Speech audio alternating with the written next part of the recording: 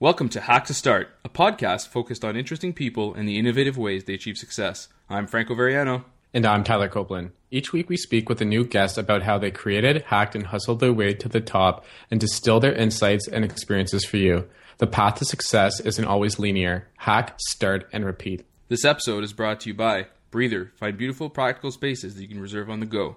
Ghost, a simple, powerful publishing platform that allows you to share your story with the world. And SoundCloud. Hear the world sounds. You're listening to episode 91 of Hack to Start. This episode features Marc Gingras, an angel investor and the CEO of Foco, a private photo sharing app for retail teams. Tyler and I wanted to invite Marc onto the show to share his story as an entrepreneur and angel investor. Marc has started and sold several companies over the years, including Tungle, a calendar sharing and scheduling application, which was acquired by Research in Motion in 2011. Marc has also been a venture capitalist and angel investor in several companies, including Foco, which he later joined as the CEO. Marc joins us to share his story, how he got into startups, advice for entrepreneurs who are looking to raise angel funding, how to build products in the B2B industry, and much more. This is an amazing episode you won't want to miss, so let's get to it.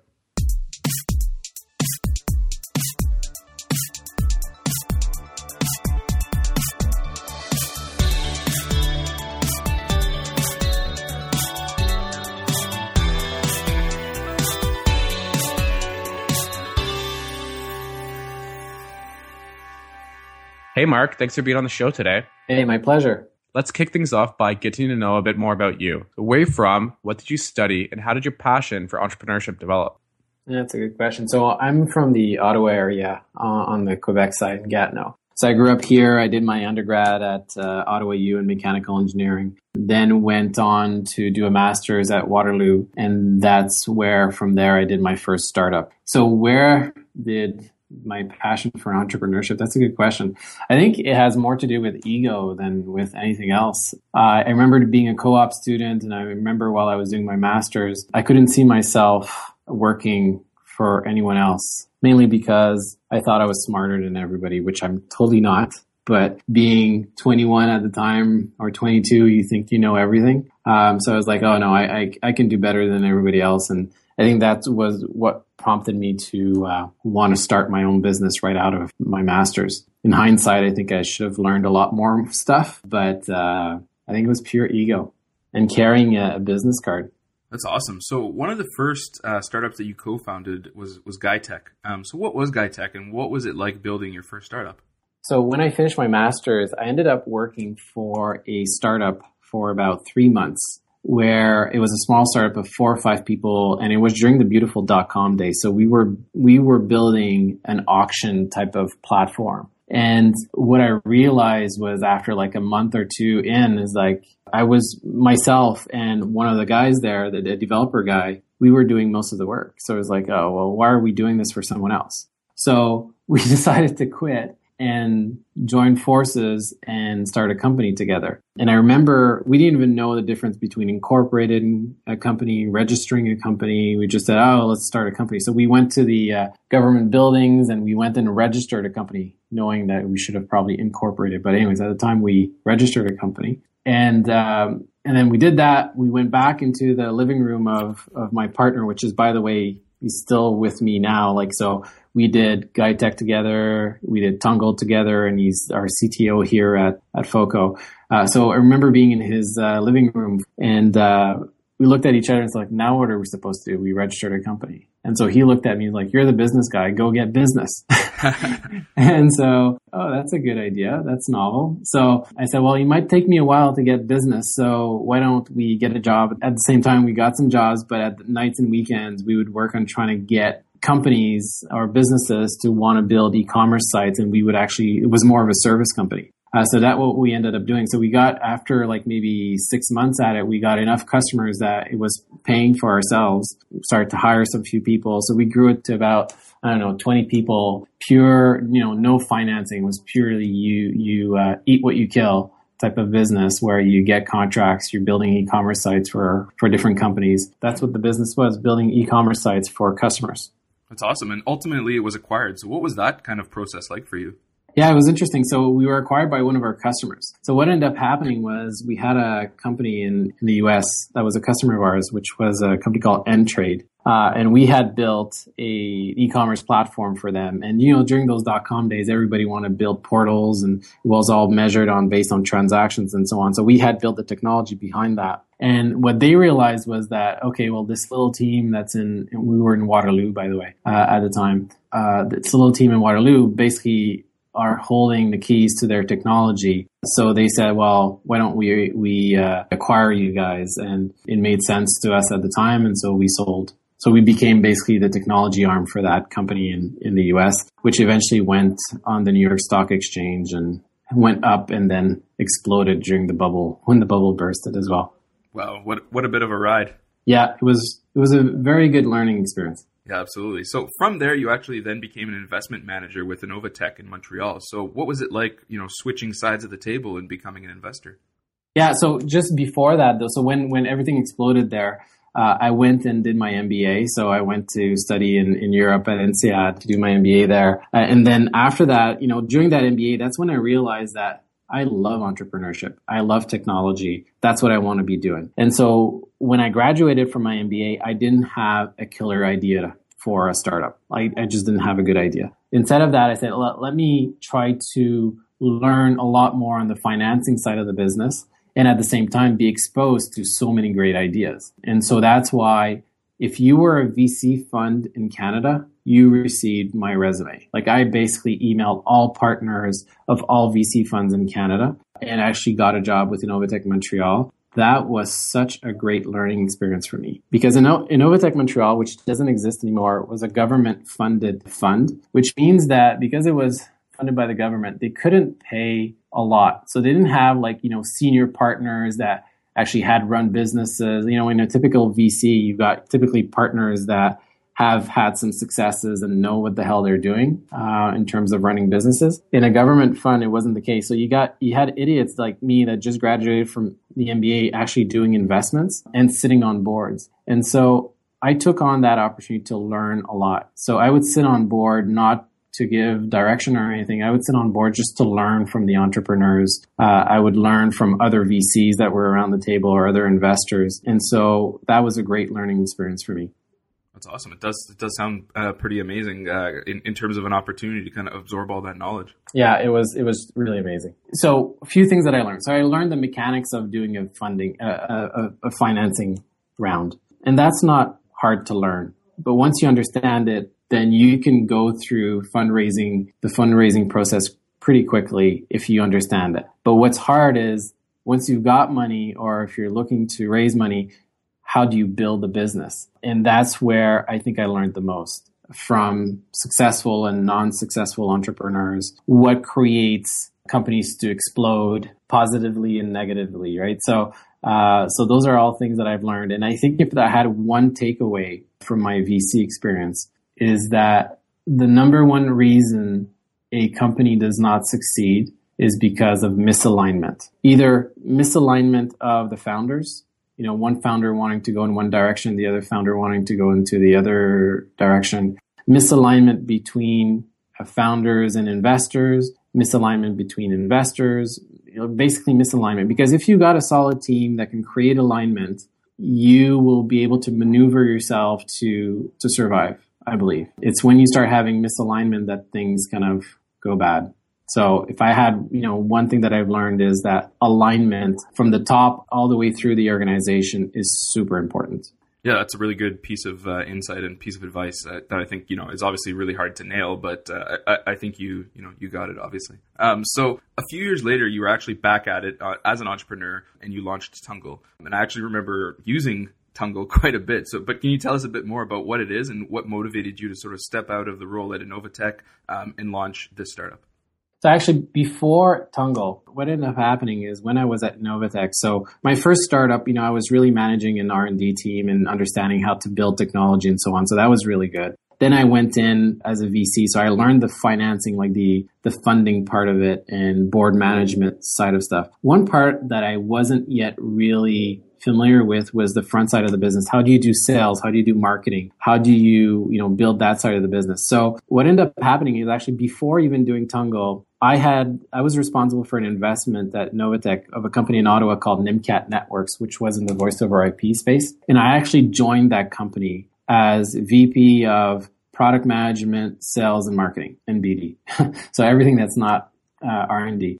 And long story short, 2 years after joining that company, we sold it to Avaya. So in that 2 years period, I learned quite a bit on sales, marketing, and product management. So, after doing that exit, I felt that I had all the tools needed to be able to start something new. So, I had from the managing R&D experience, from raising funds to the front side of the business, the sales, the marketing side of stuff. So with that, I was like, okay, I think I'm ready to run and start a business. And I had an idea at the time. And you have to think about it was like 2005, where times were very different, where Google Apps was just really started. Google Calendar had just launched. Exchange was still the primary system in businesses with servers inside, in-house in business. So at that time, I always realized that when I had my first startup, when at Nimcat and when I was on the board of different companies, when it grew to about 15, 20 people ended up having to get an Exchange server in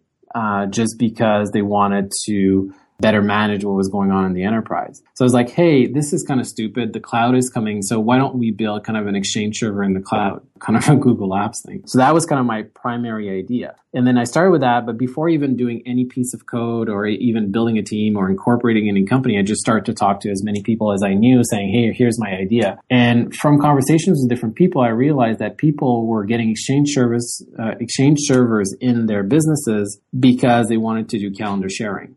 So I was like, oh, okay. So why don't I just focus on calendar? When you're talking about product, why build everything when you could just focus on the key problem? So I said, okay, I'll focus on calendar sharing. But then when I started to talk even more to people, I came to the realization that it's not actually about calendar sharing. It's about scheduling meetings. So that's why people want to share calendars.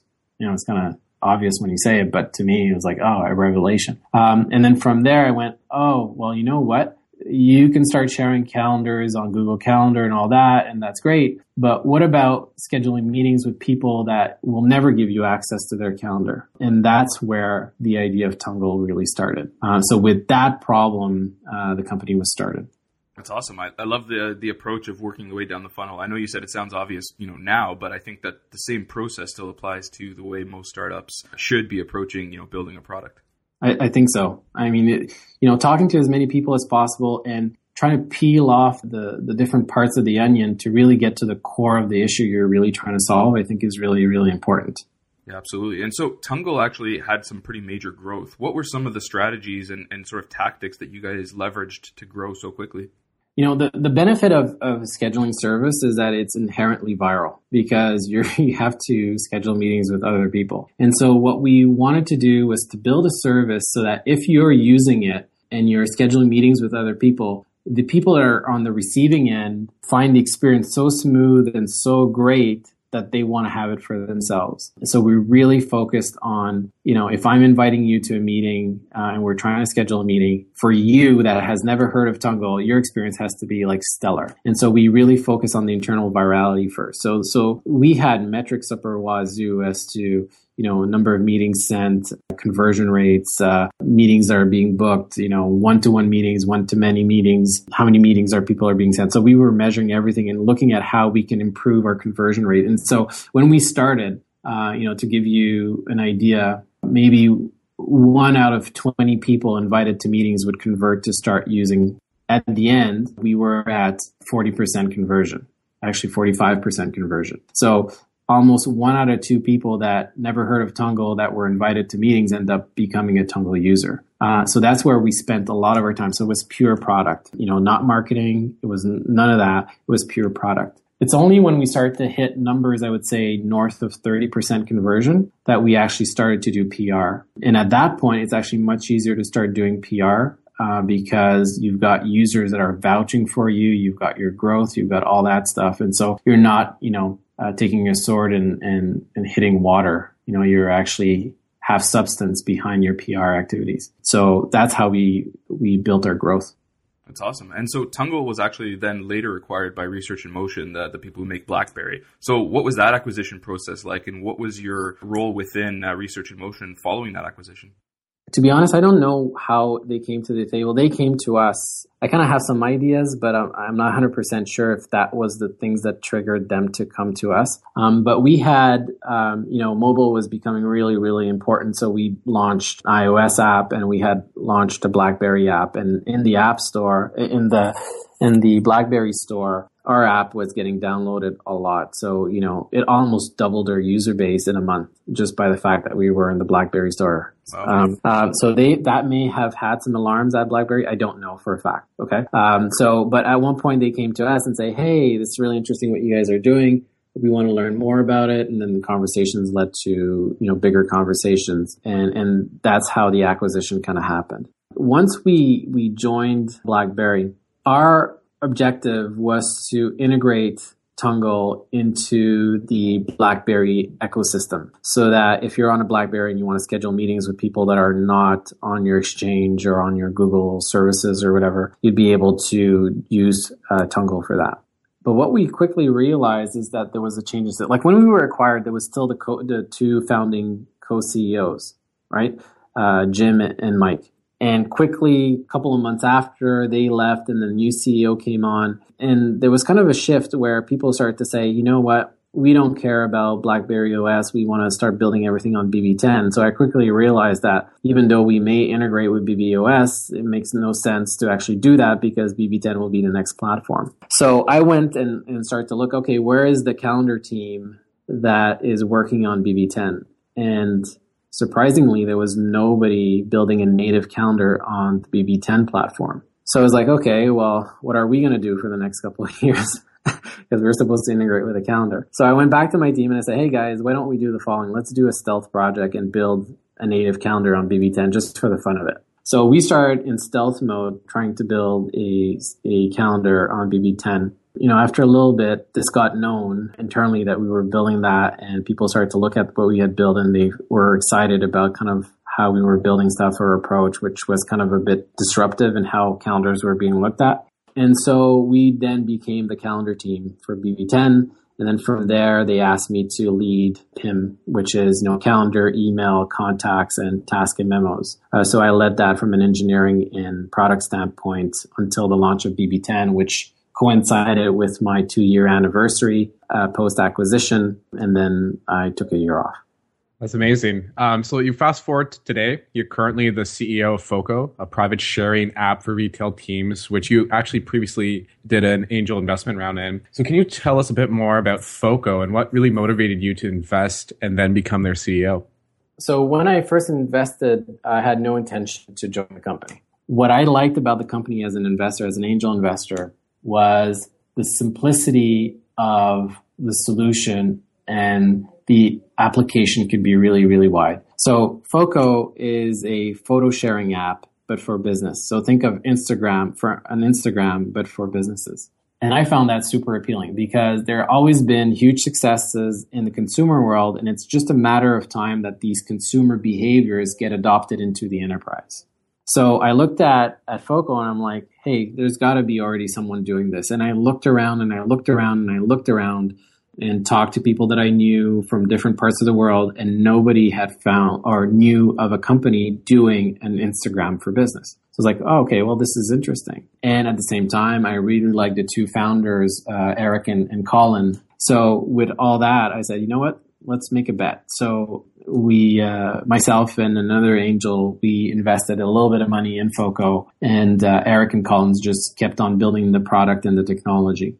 In the summer of 2014, that's when they officially launched the product. And it started to get some real tractions, like with companies like Whole Foods, with public companies like Maxim Integrated, which is a semiconductor company. And so at which point, I turned to Eric as a angel investor, and I said to Eric, which was the co-founder at the time, Eric, I think you need to go into fundraising. Like, you've got some traction, you've got a product, you need to raise a seed round now. Like, you can't just be the two of you building this thing. Like, you got to build this into a real business. And that's when Eric basically turned to me and said, you know what, we've been kind of working together for the past year, Mark. Like, I think we'd be a good team, so why don't you join? And I had been on a break, on a sabbatical, if you want, for a year. And my wife was tired of seeing me at home.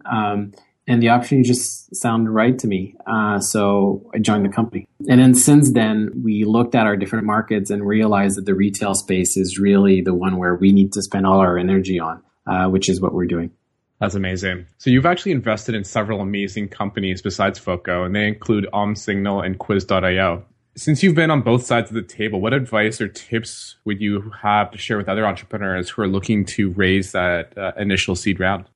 I think too many times, entrepreneurs focus on raising money as opposed to surrounding themselves with the right people. So what I would focus on, as an entrepreneur is more like, okay, this is the business that I want to be in. This is the industry that I'm focused on. Who are the right people that I want to bring around me to help me build my business? And what will happen naturally is that as you're talking to these people, because you want their insights, you want them to get involved either as advisors or just mentors or whatever, they will have an inclination that they're going to want to be part of this venture with you.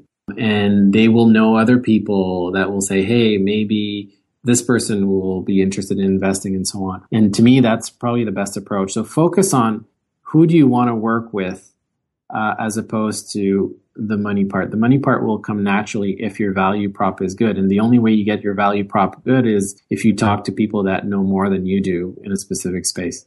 Those are amazing insights. So how do you actually approach building a B2B product like Tungle or Foco? And what are some of the major lessons learned in this space over the years? I think it's very similar to what I mentioned in terms of surrounding yourself with the right people. Is that, once you have an idea or you have an inclination of doing something in a specific industry or space, go talk to people about it. Don't worry about having your product polished. Go talk to them not as a sales pitch, but more as a, hey, here's what I'm doing. Here's what I've got. What do you think? Where am I good at? What am I not good at? What do you think is the value? Where do you think I should focus on? And then from there, customers are going to naturally come from those discussions. You're going to learn a lot more. And so that would be, my insights. And I think it goes from a consumer play to a B2B play to a business professional play. So, focus on having the discussions with people that understand the space that you're in. And then from there, start building the team around it, the technical team first to build something solid so that then you can delight your customers. And once you're delighting your customers, then use those case stories to delight some other customers. And then from there, build a very solid business. So what's next for you and Foco in 2016? For us, it's all about building our business. I'm a strong believer that Foco has tremendous potential even beyond just the retail space. But I think that there's just so much room and opportunity in the retail space that we're going to be focusing on that this year and really nailing it so that, retailers, it becomes a no-brainer for them to start using Foco for their communication needs. And then as we gain momentum in there, then it's taking our platform and having still our big vision of going beyond just the retail space to other industries, so that it can be really a good success in the auto market. Yeah, absolutely, and we'll have to keep an eye out on what you guys are up to because you guys, like you've mentioned so far, you guys have some great momentum already under the sail. So it's awesome to see what you guys are building. I appreciate it, and it's about execution. So we have to continue executing. Yeah, absolutely. And so, what are some of the most recent apps you've downloaded or used, on a personal or professional level? So it's going to sound weird, so I'm a married guy, but the latest app that I've downloaded is an app called Tinder. Just because it was this big, I'm hearing a lot about it, but what was intriguing to me is about the interface. So I downloaded Tinder to understand why are people so addicted to it and how can this be applied to our business. And so it was more as a research thing. And most of the apps that I download is really about understanding what gets people excited about a service. So the latest one was Tinder, not for personal use. I swear, but it was really to understand how people can get hooked to it. That's amazing. I've never actually downloaded Tinder on my end, but I've used my friends a couple of times, and yeah, it's definitely a simple interface, and I can definitely see how addicting it is. Yeah. So do you have any recommendations on great content that you've come across lately, either books, videos, or a really good blog post? My Bible, in terms of a book that is my go-to that I go back to every year and I reread it. So it's not new content per se, but I think it's one that remains relevant is the book Good to Great from Jim Collins. I think there's some really valuable principles in there or learnings about what it is to be a leader, how it is to focus on core essential stuff, the hedgehog concept, and so on. That is always good to remind yourself out. So, my recommendation as a book, for me, it has always been good to great. Yeah, absolutely. It's a great read. So you've already shared a ton of insights, but do you have any last thoughts or personal mottos that you live by and you think other people should know about? I don't know if other people should know about, but one thing that for me, I try to remind myself of is the motto that I call think clearly. It's so easy to get wrapped up into believing your own or, drinking your own Kool-Aid and believing that your thoughts are the ones that are right. But it's the ability to think clearly and, get rid of all the crap and the noise around people's opinions and so on and get to the core essence. Some people call it first principles. I call it think clearly. So there's a lot of different ways to interpret it. To me, that's the fundamental thing about making the right decisions, because an entrepreneur, we make decisions based on the best information that we can have at the time, but that information grows really quickly. And so assumptions that we made can be proven disvalid very quickly. And so how do you not get emotionally attached to some of the decisions and agree that you will make mistakes, but then can rectify those mistakes really quickly by thinking clearly and saying, hey, it was the best decision that I made at the time, but with the information that I've got, here's what I think the best decision is moving forward, and not be attached by the past. So for me, my motto is to think clearly. That's a great motto. Mark, thanks so much for taking the time to speak with us today. It was amazing to have you on the show. Thank you so much for your time, and I appreciate the invitation. Well, that's about it for this episode of Hack to Start. You can find all the important links beneath the show. Be sure to follow us on Twitter @HackToStart and sign up for our newsletter to know about all the latest episodes, behind-the-scenes content, and more. Thanks for listening, and see you next time.